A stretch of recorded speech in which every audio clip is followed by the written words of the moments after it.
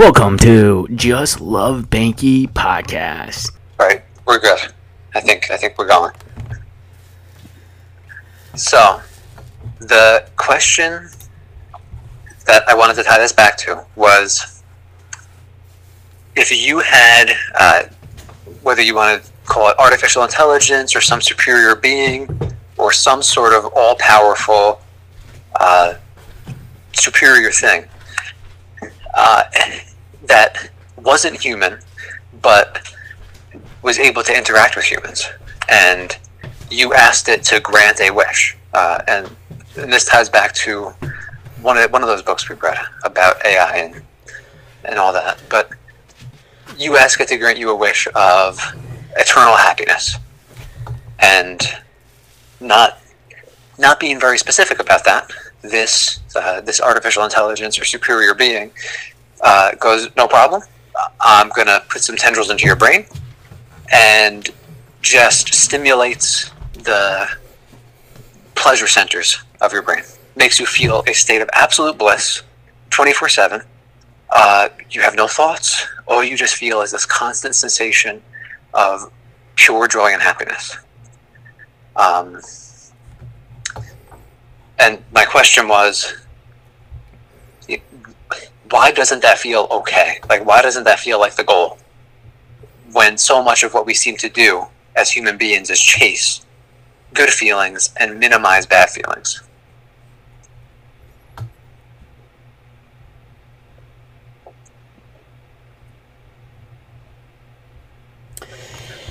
I don't know, obviously, I think it's in our DNA to constantly want to strive to survive. As I believe that, maybe when we reach euphoria, all those chemicals that we typically need, the serotonin, the oxytocin, the other one that I forgot, the dopamine. Oh, there it is. Just the idea that, I think because we've been surviving for so long, if you think about it, as a sperm in itself, you're facing off trillions of other sperms, maybe not trillions, but millions, billions maybe, but your being in existence is a constant survival.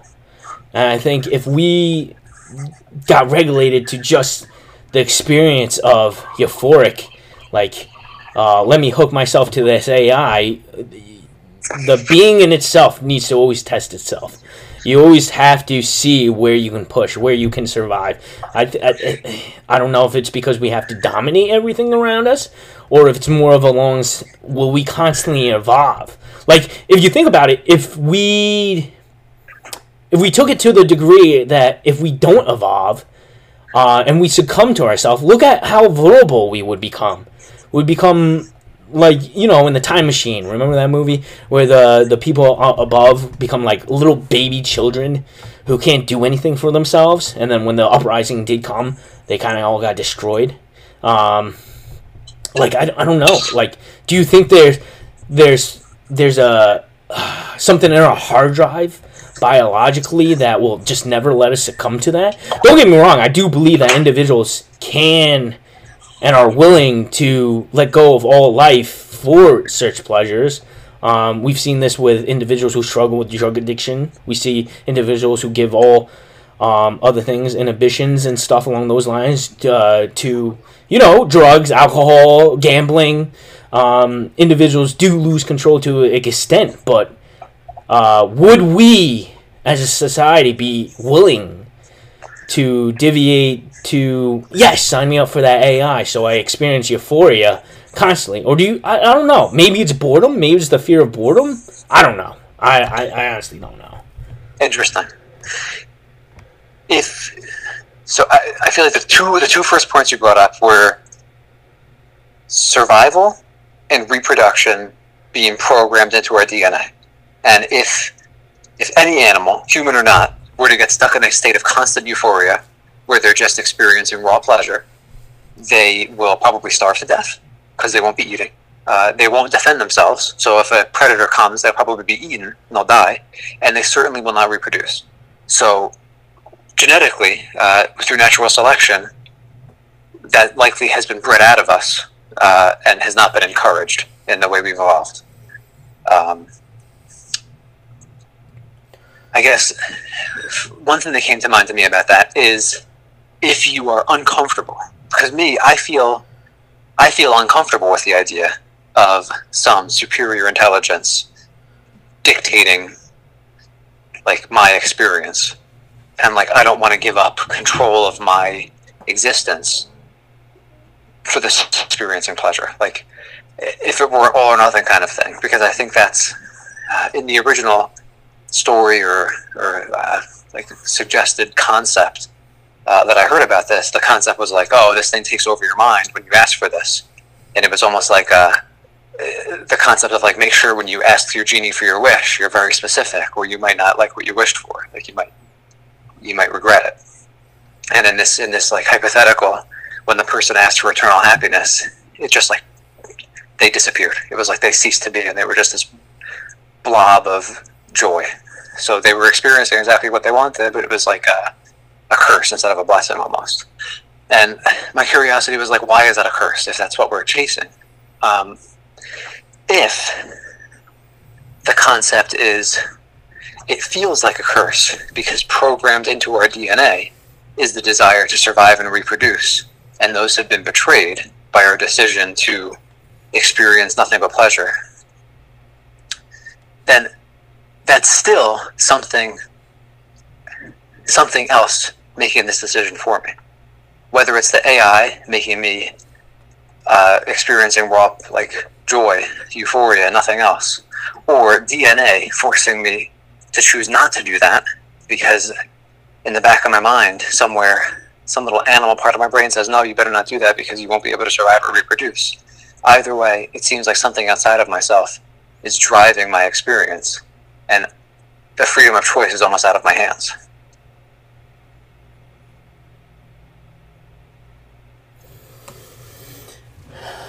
And do you think that's ultimately something that, because I know society in itself, you know, with different concepts, like we are a social creature, so freedom of choice is definitely important to us.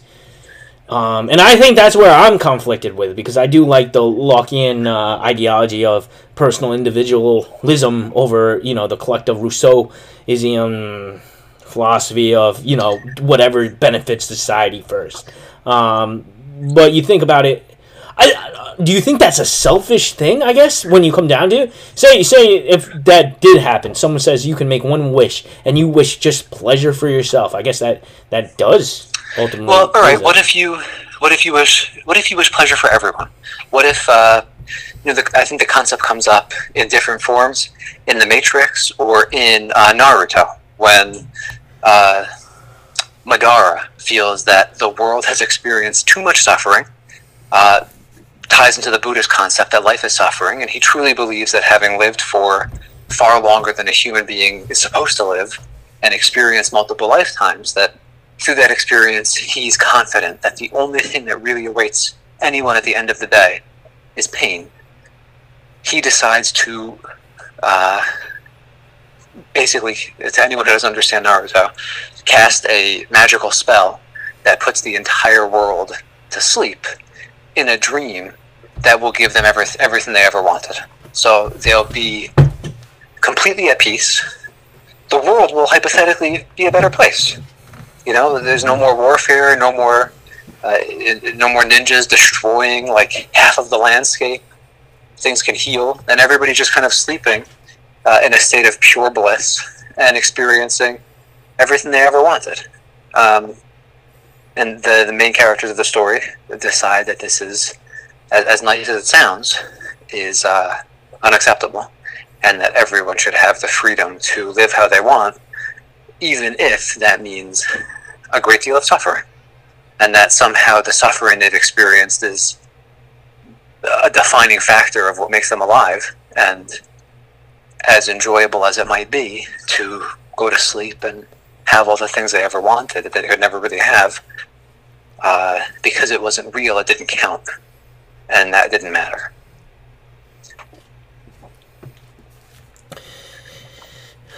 You know, I think was interesting to me.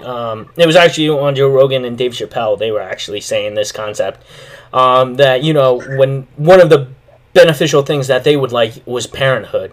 And they said that, like, one of the greatest things that they have ever saw is when good people implement good ideas in their children. And then you see what the children do, as if, you know, like, as, like, in GitHub, when you fork, you see where that can go with people layering things on top, putting another level on, and seeing where that goes. I mean, I don't know. I think it would be too simple for individuals to be like, yes, pleasure is everything.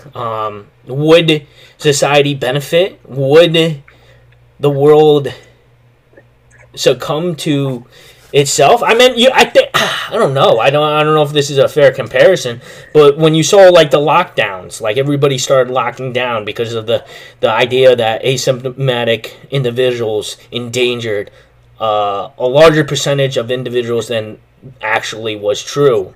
But just the threat of hurting another person, I think, activated everyone's Good Samaritan.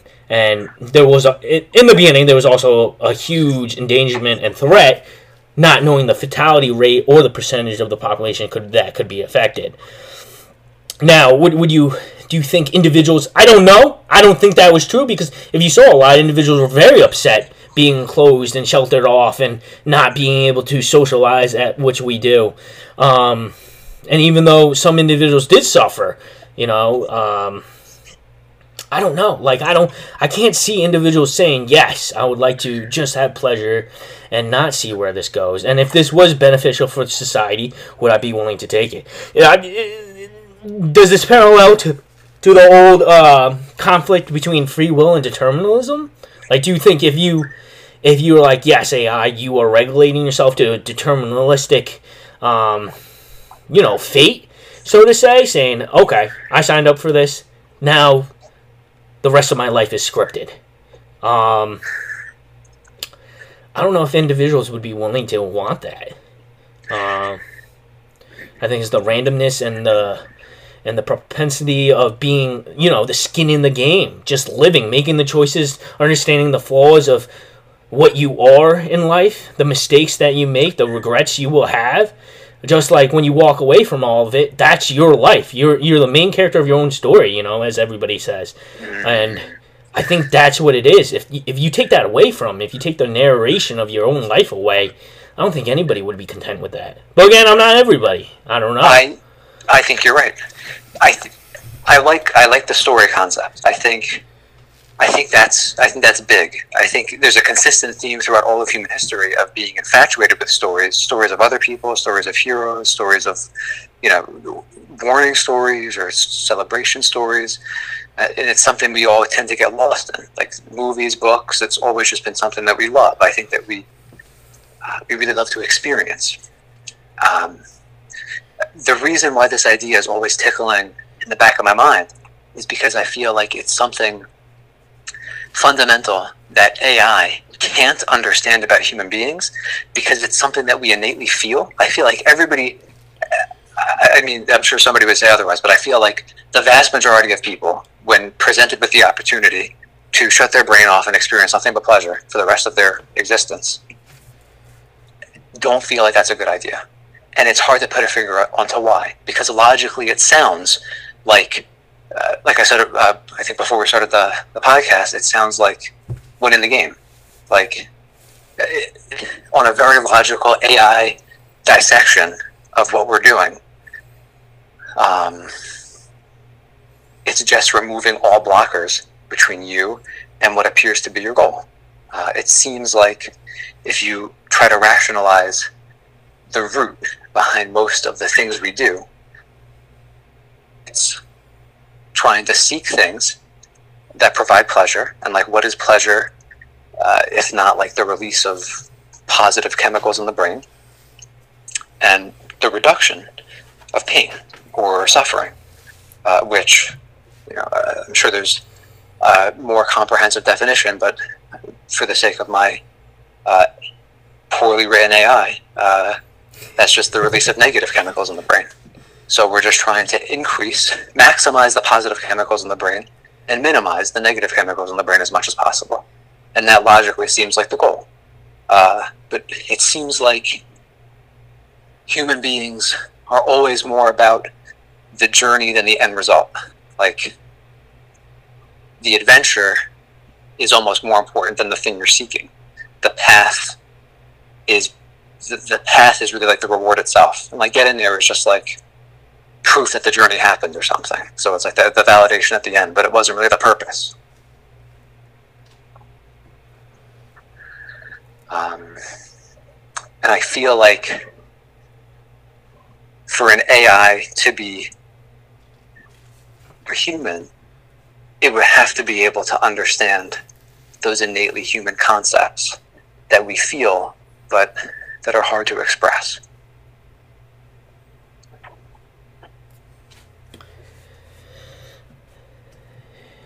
I agree. I think if someone, like, just in regular life, maybe it's if someone were to come up to you, what you have to do for this task is, oh, nothing, here you go.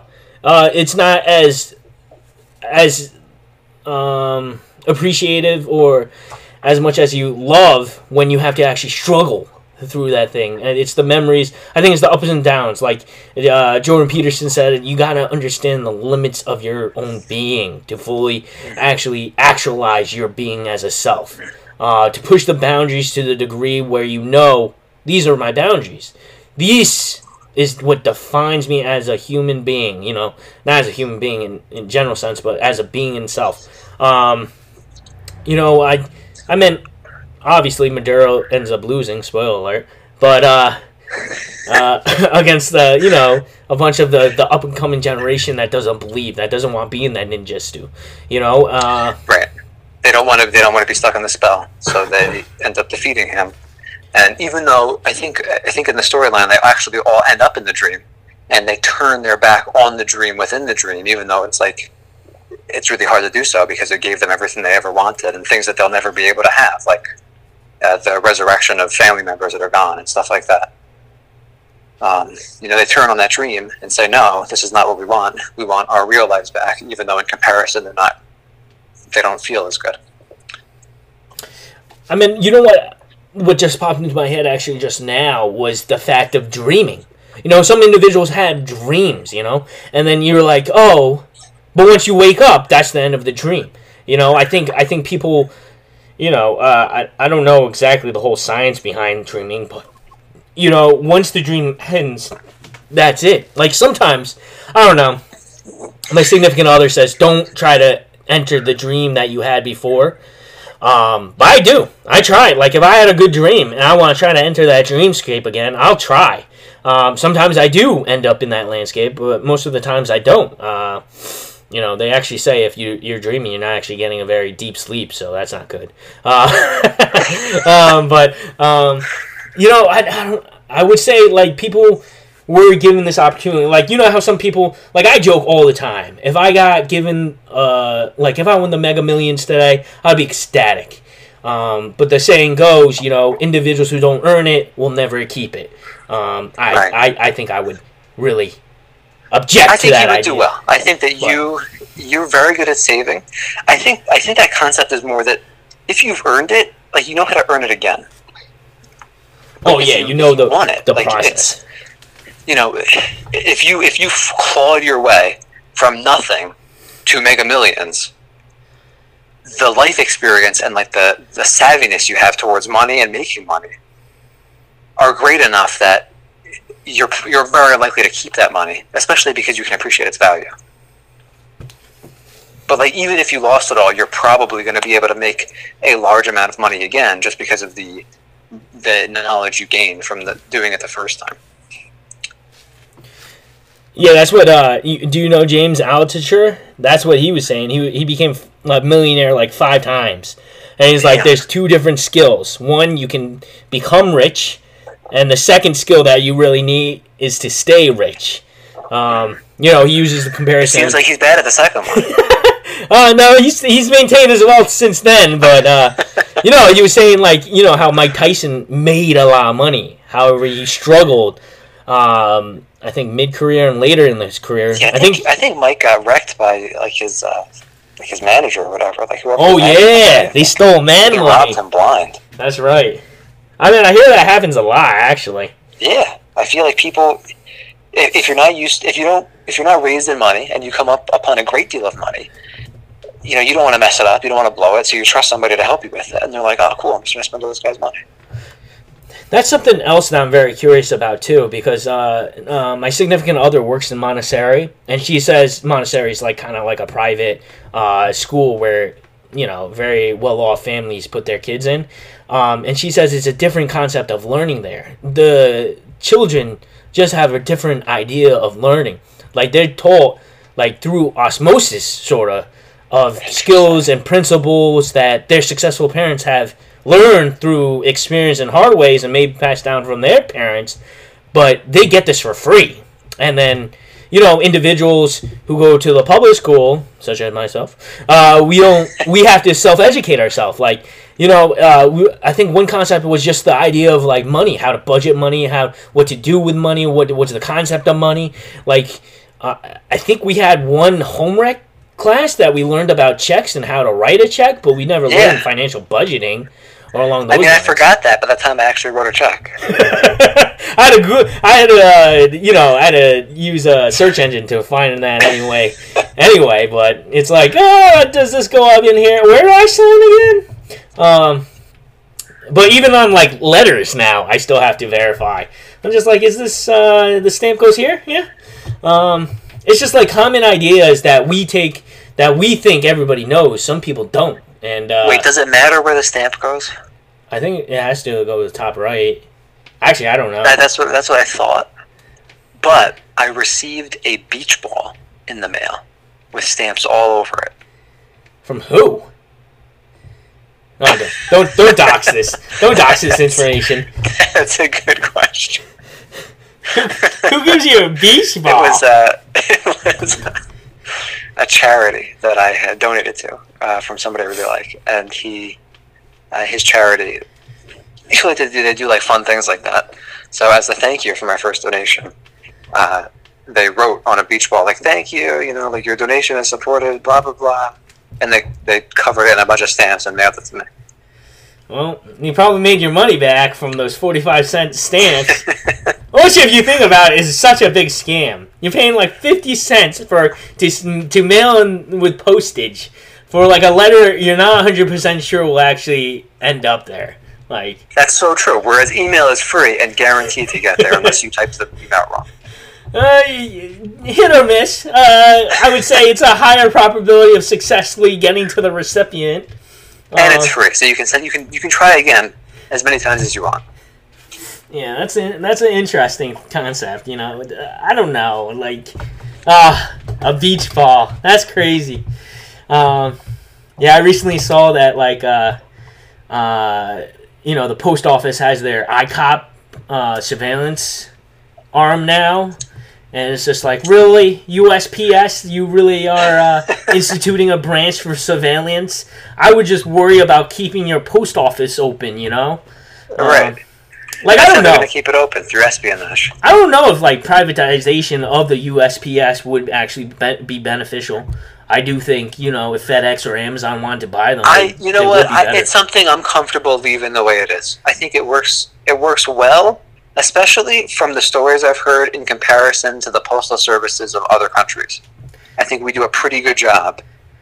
I've heard stories of some of the people I work with come from random countries in the Middle East, and they tell me that they have postal services where it's it'll take you 3 weeks to get a letter that your next door neighbor sent you, and it doesn't get delivered to your door. You have to go pick it up at the post office.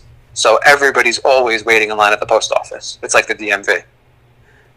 Yeah, the DMV. Yeah, the DMV, man. That's something that people should really put their heart and something to figure that out. Honestly, how is the DMV so I think it's the regulations. It goes back to You gotta get all these stupid licenses, permits. I don't know. Does that even benefit? Like, the individuals who are still driving are insane. So, like, I don't know. Like, that's another thing that we talked about previously before the podcast, but we talked about, like, Tesla and how the AI will lead. But, like, if you think about it, if Teslas did take over, the individual, that commodity in itself would become, like, monopolized, I would say. Like, if there was one car that took over all other cars, like, there was only one car you can use. Like, if you think about it, can you even drive manual? Like, are individuals still driving manual? I don't know.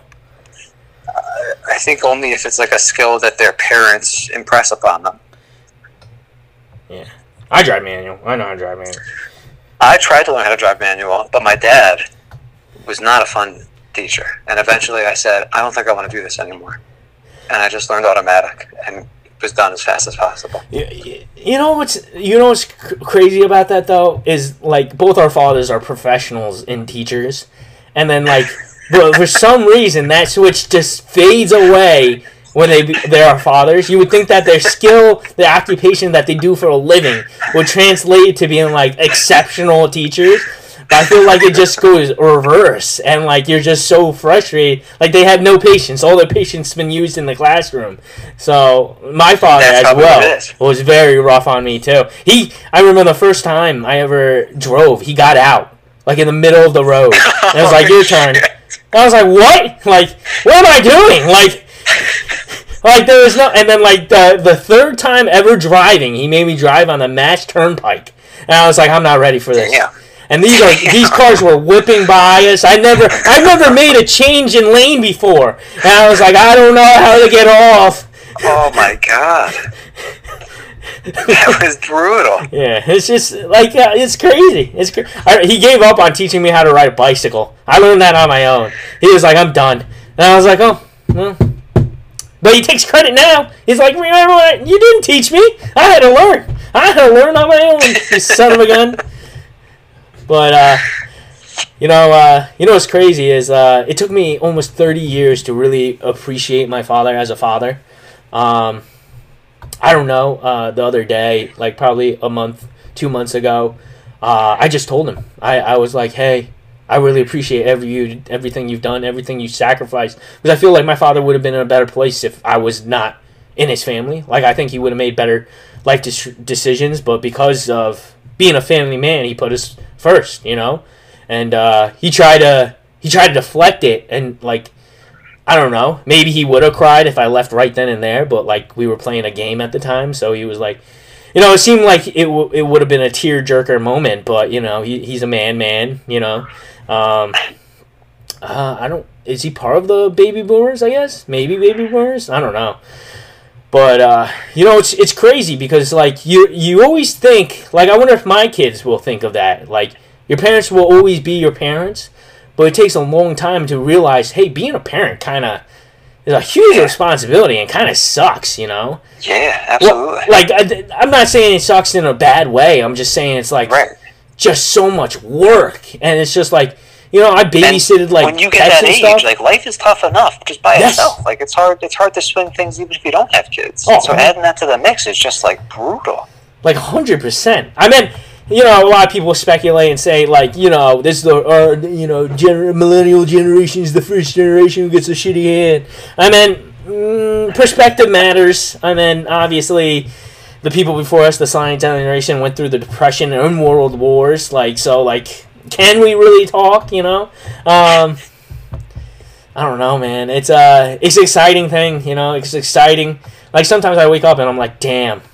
Sometimes you know, I don't feel old, but, like, when someone says, hey, I'm born in the 2000s, I'm like, oh my gosh, what has happened? Yeah, I get that too. Like, I feel like I don't identify with, like, being much older than I was when I was, like, in my early 20s, but, like, yeah, something like that'll happen where I'll meet somebody who is, like, fully grown and was born when I was, like, 10. And I'm like, oh, man, that's weird.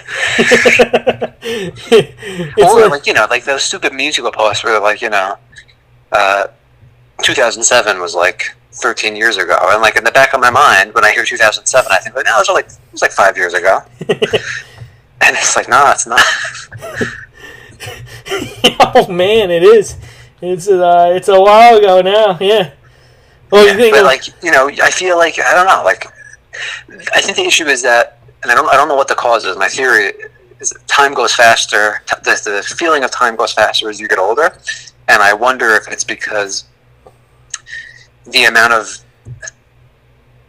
the sensation of the present moment shrinks in comparison to the total amount of time you've experienced since being born.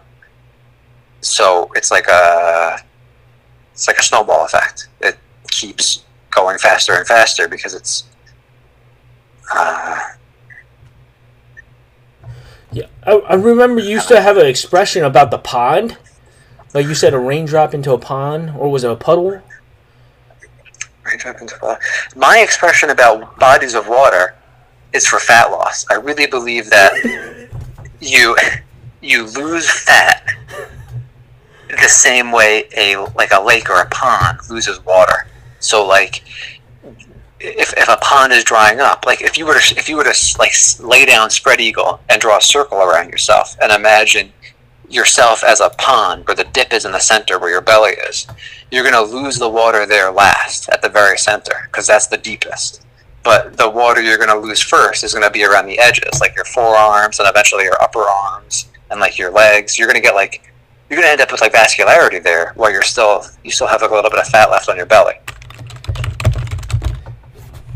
Oh, that's not where I was going. I just remember, like, you told me once about, like, memories and, like, how you're, like, you know, when you were younger, you had such a small puddle, or so to say. So when you look back, you could take, like, maybe one drop of that and be like, oh, to relative comparison, this isn't much. But now that you age, that puddle becomes like a lake, then it becomes a pond, that becomes an ocean.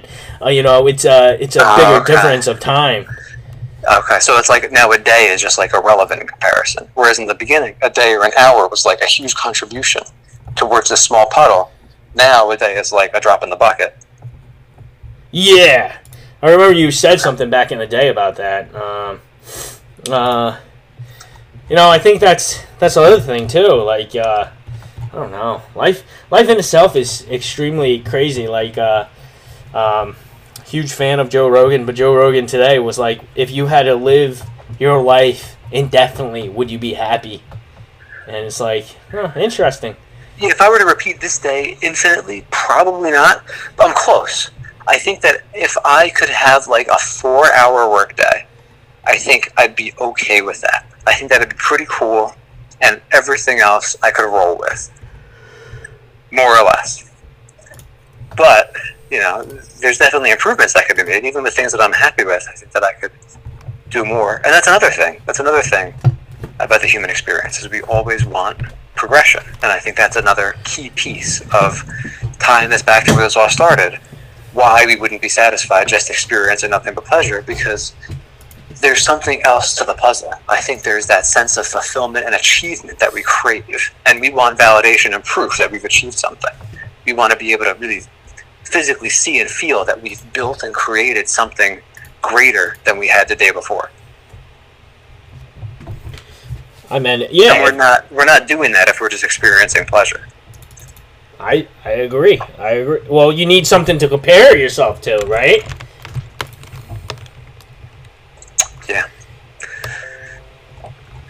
But like, how do you define that drive? What is that? Because I when I think about it, there's a feeling, but I'm not sure like what it is.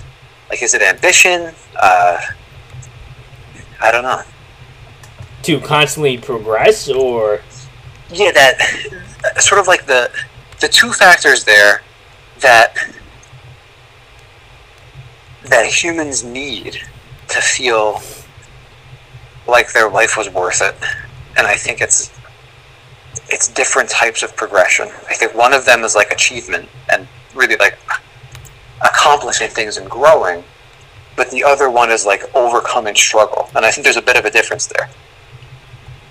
I think it's like two separate paths potentially that might like intertwine at different parts, but I think you can overcome a great challenge without achieving anything other than having to overcome the challenge and feel a sense of fulfillment and accomplishment. And even though you suffered greatly, at the end, there's a sense of real, I don't know, like, there's a sense of, like, that was one of the things that made my life worth living. That was something that made my story worth telling.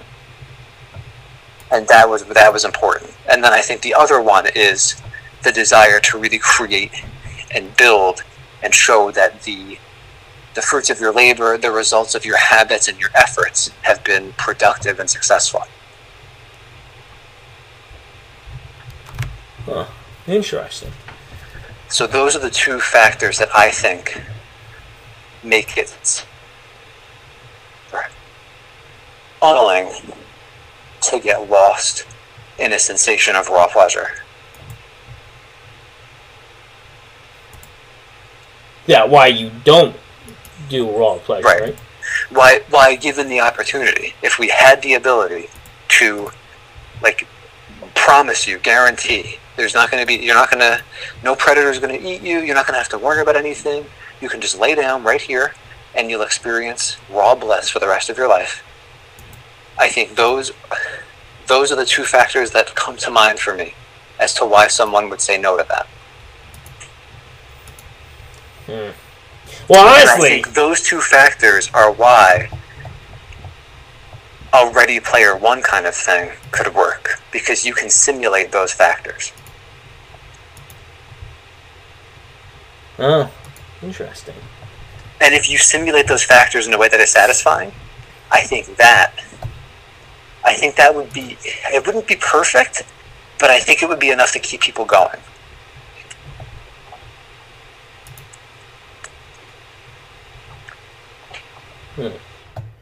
Interesting. Enough to progress? And I think this is where video games are so successful. I think that's why I love to play them, because it gives me the feeling of progressing in terms of, like, I'm overcoming a great challenge, I'm building my skill, I'm really, proving my mettle by, like, I'm not like going out there, like, actually fighting, but through repetition and practice, I'm performing the specific actions that allow me to succeed. And it was difficult, and then it became doable. So I was able to prove to myself that through my own effort, I could succeed. And then, through that success, I accumulate something that gives me a tangible sense of growth, that I have more than I did yesterday. I could see that. I think that's why people love it, because they not only do they experience escapism in, like, virtual stimulating landscapes, they also are able to achieve daily tasks, like things that maybe their life, and they have control. Think about it. They have they can mod their avatars in a distinct way. They can tell what they want to do with their avatar. They have control to a distinct taste too. Which, some people feel like they aren't in control of their life, And I understand that. I mean, I haven't been in video games in a long time. For some odd reason, I love macro control. Like, I love overseeing economies, civil diplomacy, like strategy games, where, like, huge mistakes can usually end my whole empires very quickly. You're good at those games. Oh yeah, the AIs have improved over time. Like, have you ever read the book or watched the movie Ender's Game? Ender's Game? Yeah. I don't think so. Olson Scott, I think, was the author. But, like, they had, like, it was like a futuristic movie. Well, apparently there's a whole series. I've only read the first book. I heard the movie was awful. But, like, they had, like, basically academy, and it was kind of like a YA where you're developing into something. But they had a simulation where you kind of played like a video game, but you found out at the end of the story, spoiler alert, that you were battling against an alien force, and if you beat the game, you beat the alien force. apparently that's not true because there was like 7 other books afterwards. So I wonder what happened in those. But it's interesting, you know, like Knights of Sedona. That was on Netflix. That was a good anime that I really liked. And there was that kid who was isolated, and he just got to play in simulation as a flight, a fighter flight guy. And then when he came out and met other individuals, he was skills way beyond anybody else, because that's basically all he did. And I don't know if he was a clone. I kind of forget the storyline, but I enjoyed. I remember the emotion I had watching that show. It's very good. That's nice.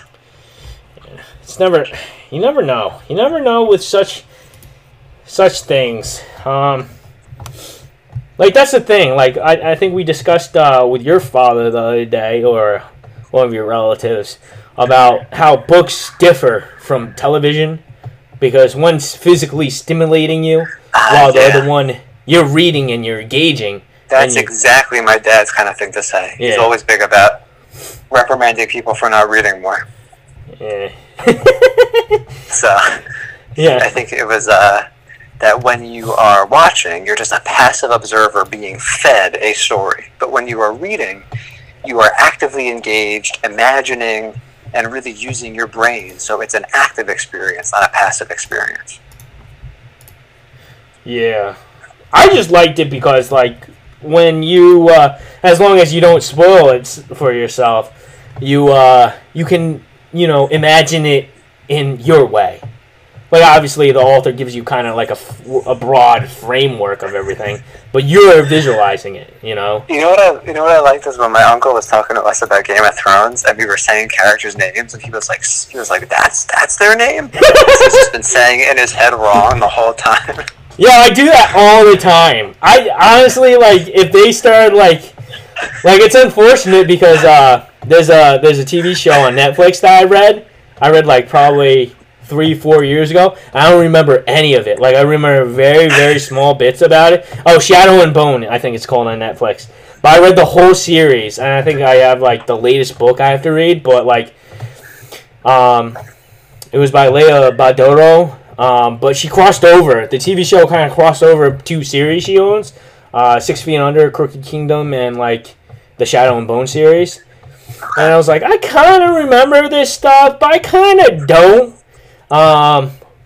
Yeah, like, because I was like, I think I read this book, and I had to actually go open up my Kindle and look at it, and was like, oh my god, I did read these books. That's awesome. But it's crazy because, like, some books I'll remember a lot, and other books I just won't. Yeah, I wonder why that is, because, like, you read them with pretty much the same attention, but some of them just, like, really stand out. Like, Wardman, I forget the writer of the Wardman, but that was such a powerful book. Wardman. That was a good book. That was very interesting. I don't think I read that one. Demon Cycle. That was basically it all. Yeah. It's fucking... Oh, Peter V. Brett. This was a good series. I binged the whole series within like a week. Nice. It was such a good series. I think about this. You've really got to start writing again. Yeah, you should start writing again. We should write together. Let's take turns on a story. How about that?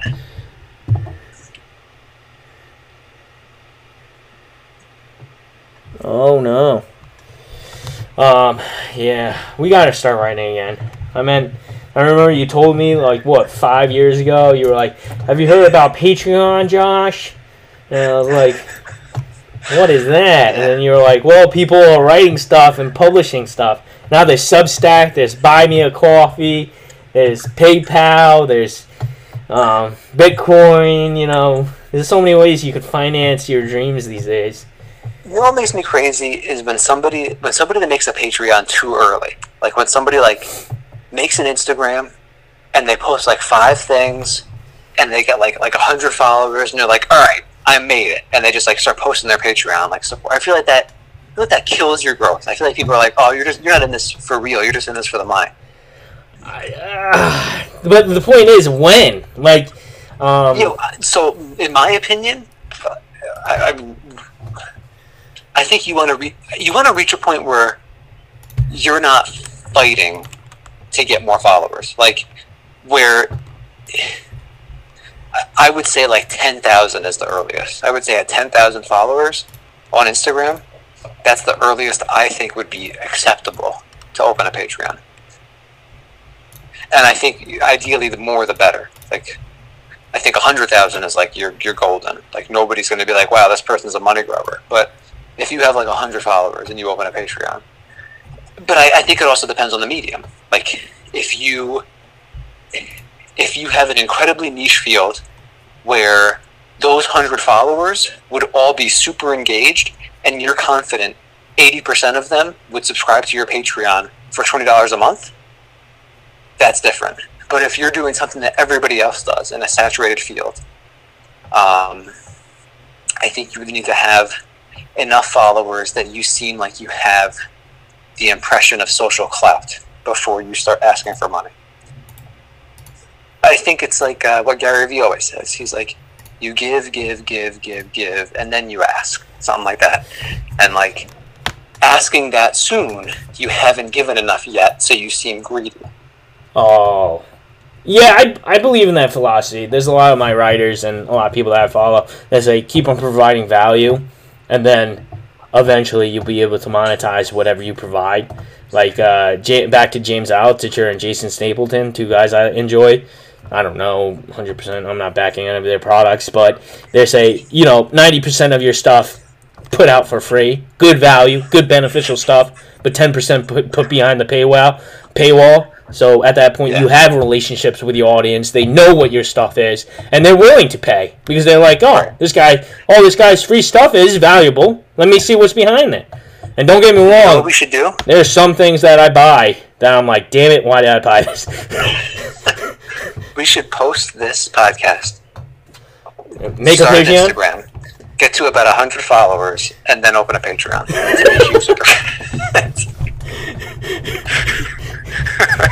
There's this UFC fighter that I like, and he started like an OnlyFans, and people were making fun of him because like they speculated there were some speculation of him and his coach being more friendly than what what a coach and a student might be, and they were making fun of him because they were like, oh, OnlyFans, huh?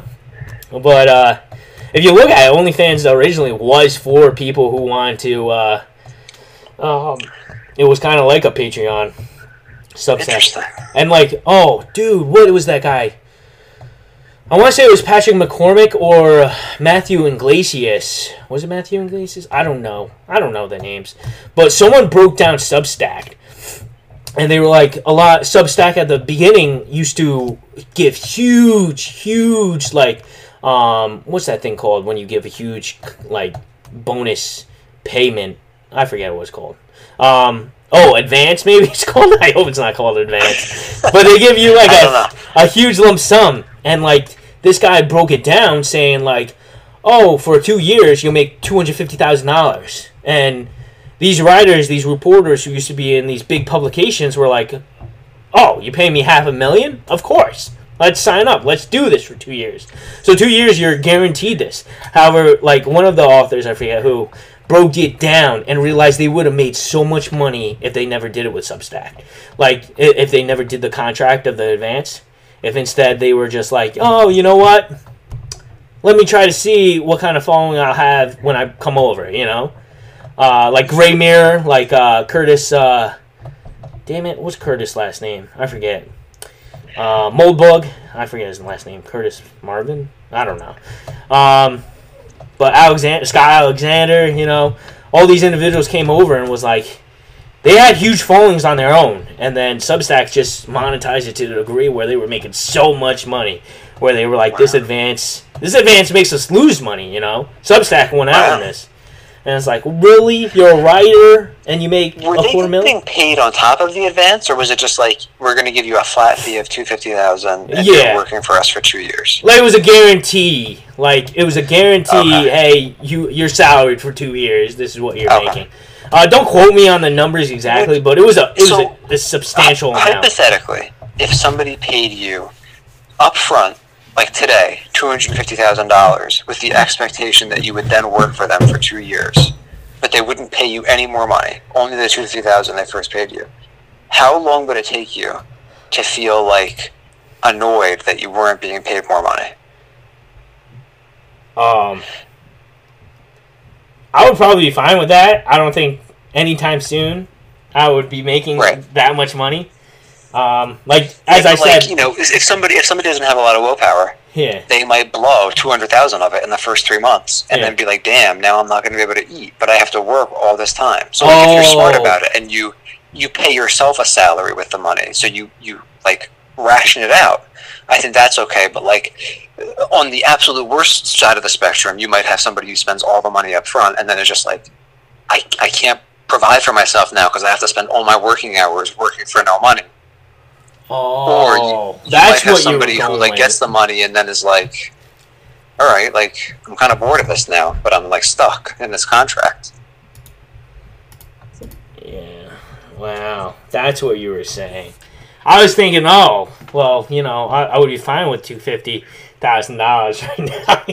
Yeah, but like, how long would it take you to spend it? Because if you have it sitting in your bank, I feel like chances are you're probably going to spend more of it than you should. Maybe not you, but like most people, I feel like just when it's around, you're like, ah, shit, like you're about to buy something, you're like, well, I can afford the nicer option. I can spend an extra $1,000 here or there. If I'm going to get a car, why should I skimp? Yeah.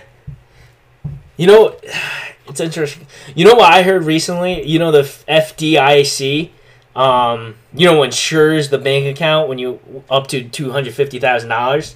That was actually like, it's not actually real. Technically, that's not good. Technically, it could liquidate any minute because it's what it insures up to. The assets far outweigh what collateral they can provide. I think they have okay. So it was like if it happened to like a single bank, then maybe they'd be able to help somebody. But if it happened to like a global financial collapse, then you're just screwed. Yeah, I think financial. I forget what the things was, but like $1.8 trillion they prospectively insure. However, they only have like 7.8 billion like liquid assets. Yeah, but that's the same thing for all insurance. If everybody collected on all the insurance they paid for at the exact same time, no one would get anything. That's the general concept for insurance across the board. I guess. Which is kind of, because I have my qualms with insurance. Yeah, like for car insurance, you're not expecting every car in the country to simultaneously blow up. You're expecting that people are going to take care of their shit. So you think... And then once in a while, somebody's going to get in an accident. Well, yeah, I don't know. This is why I disagree with, like, universal healthcare, I don't know. I feel like that's a tricky situation because I've heard very good arguments on the subject. Like, America has a trade-off, obviously, Big Pharma, and it's on the cutting edge of biotechnology. Like, it's like 8 times the Moore's Law rate. So technology, it increases every twofold. I don't know the interval of time, but it increases and gets cheaper along it goes. And they're saying that times 8 in the biomedical field. Wow. So like, well, your uncle was saying the other day they can like, what they say, like they can get it down to the nitty gritty genes, but like for cancer treatment they can like obliterate the cells to a cellular degree. They can kill the cancerous cells, which is like must be nice. Let's commercialize this so everybody can use it. But that's another thing. That's the trade-off, I guess, with it. These individuals, these big pharma companies.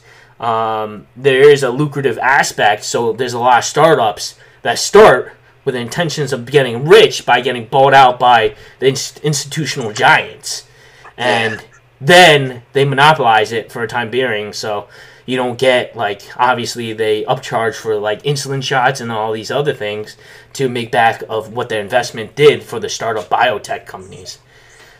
So I don't know. Everything has trade-offs, and I don't know. Everybody's different, too. Like, you can't be like as you said, health insurance is kind of, like, on the basis that not everyone will call in for it.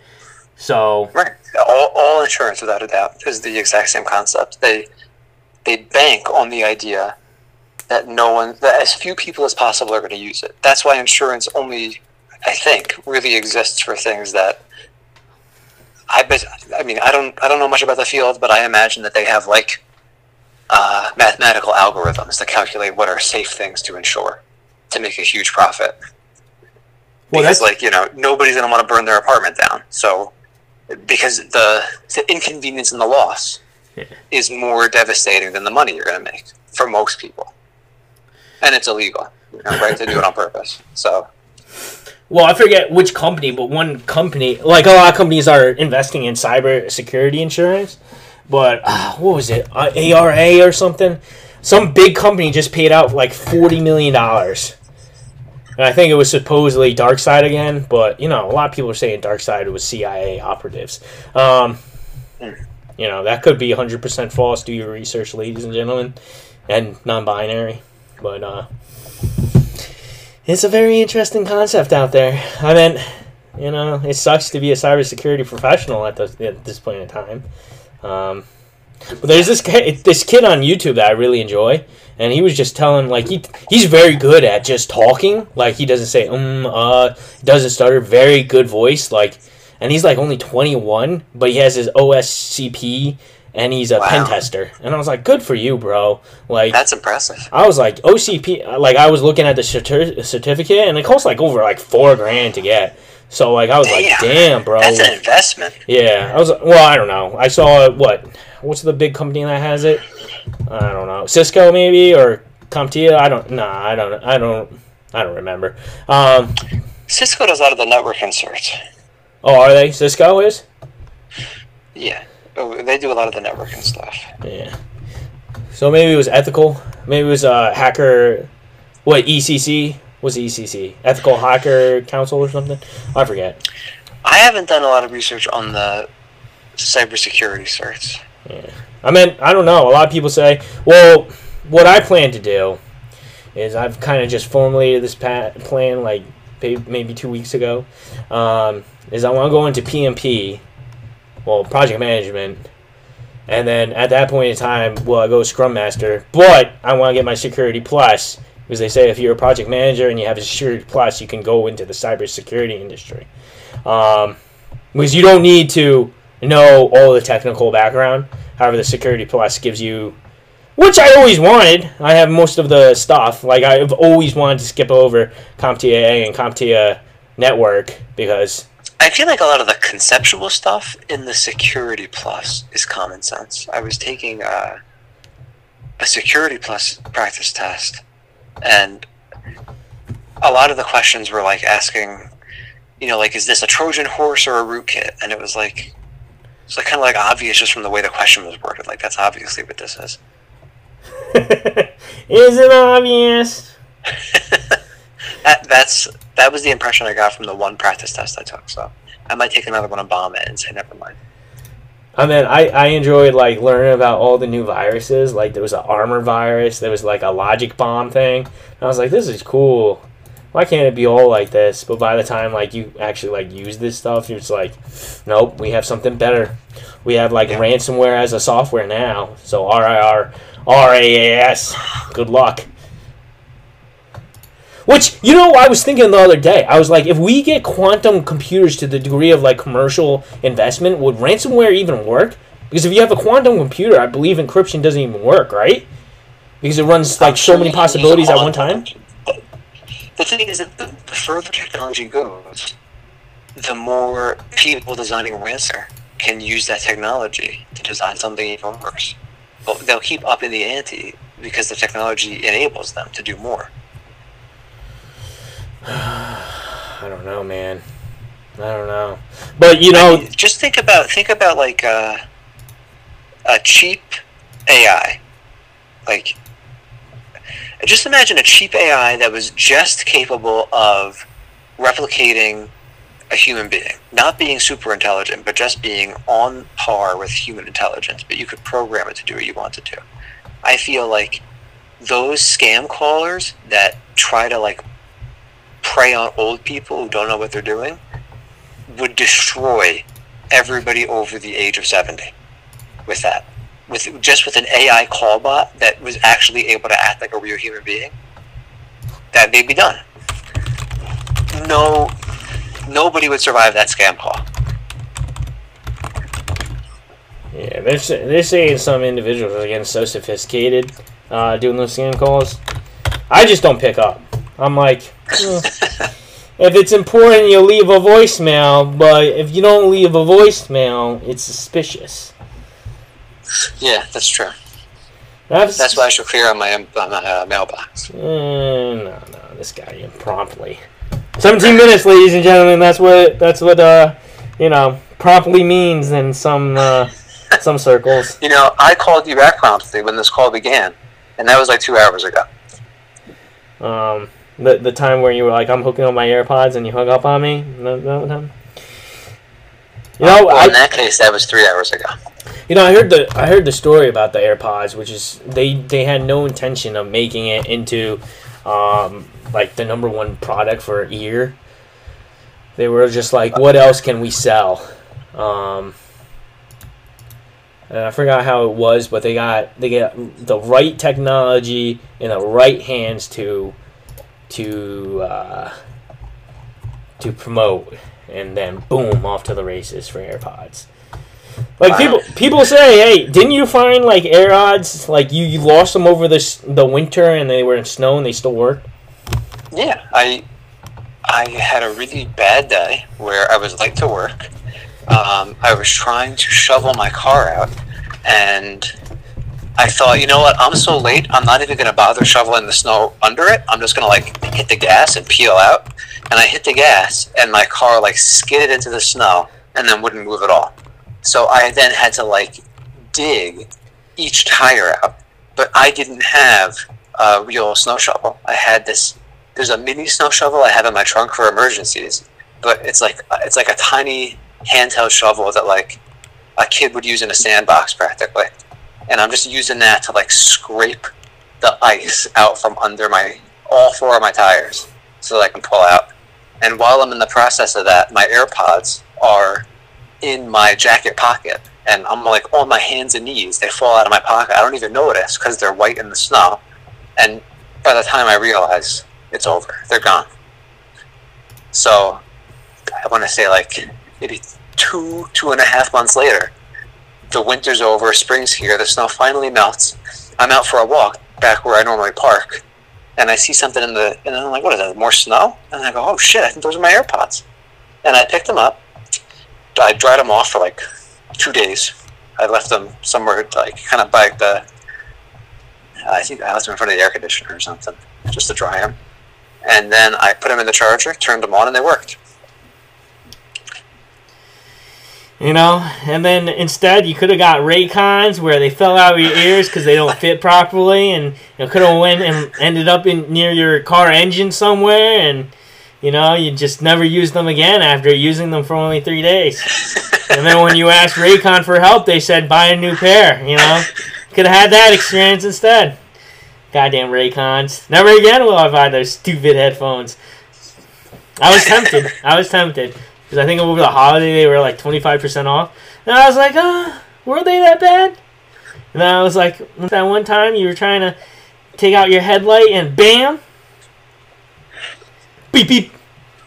You know what we could do? We could end the podcast now. You can just... I'm good for now. I'm satisfied.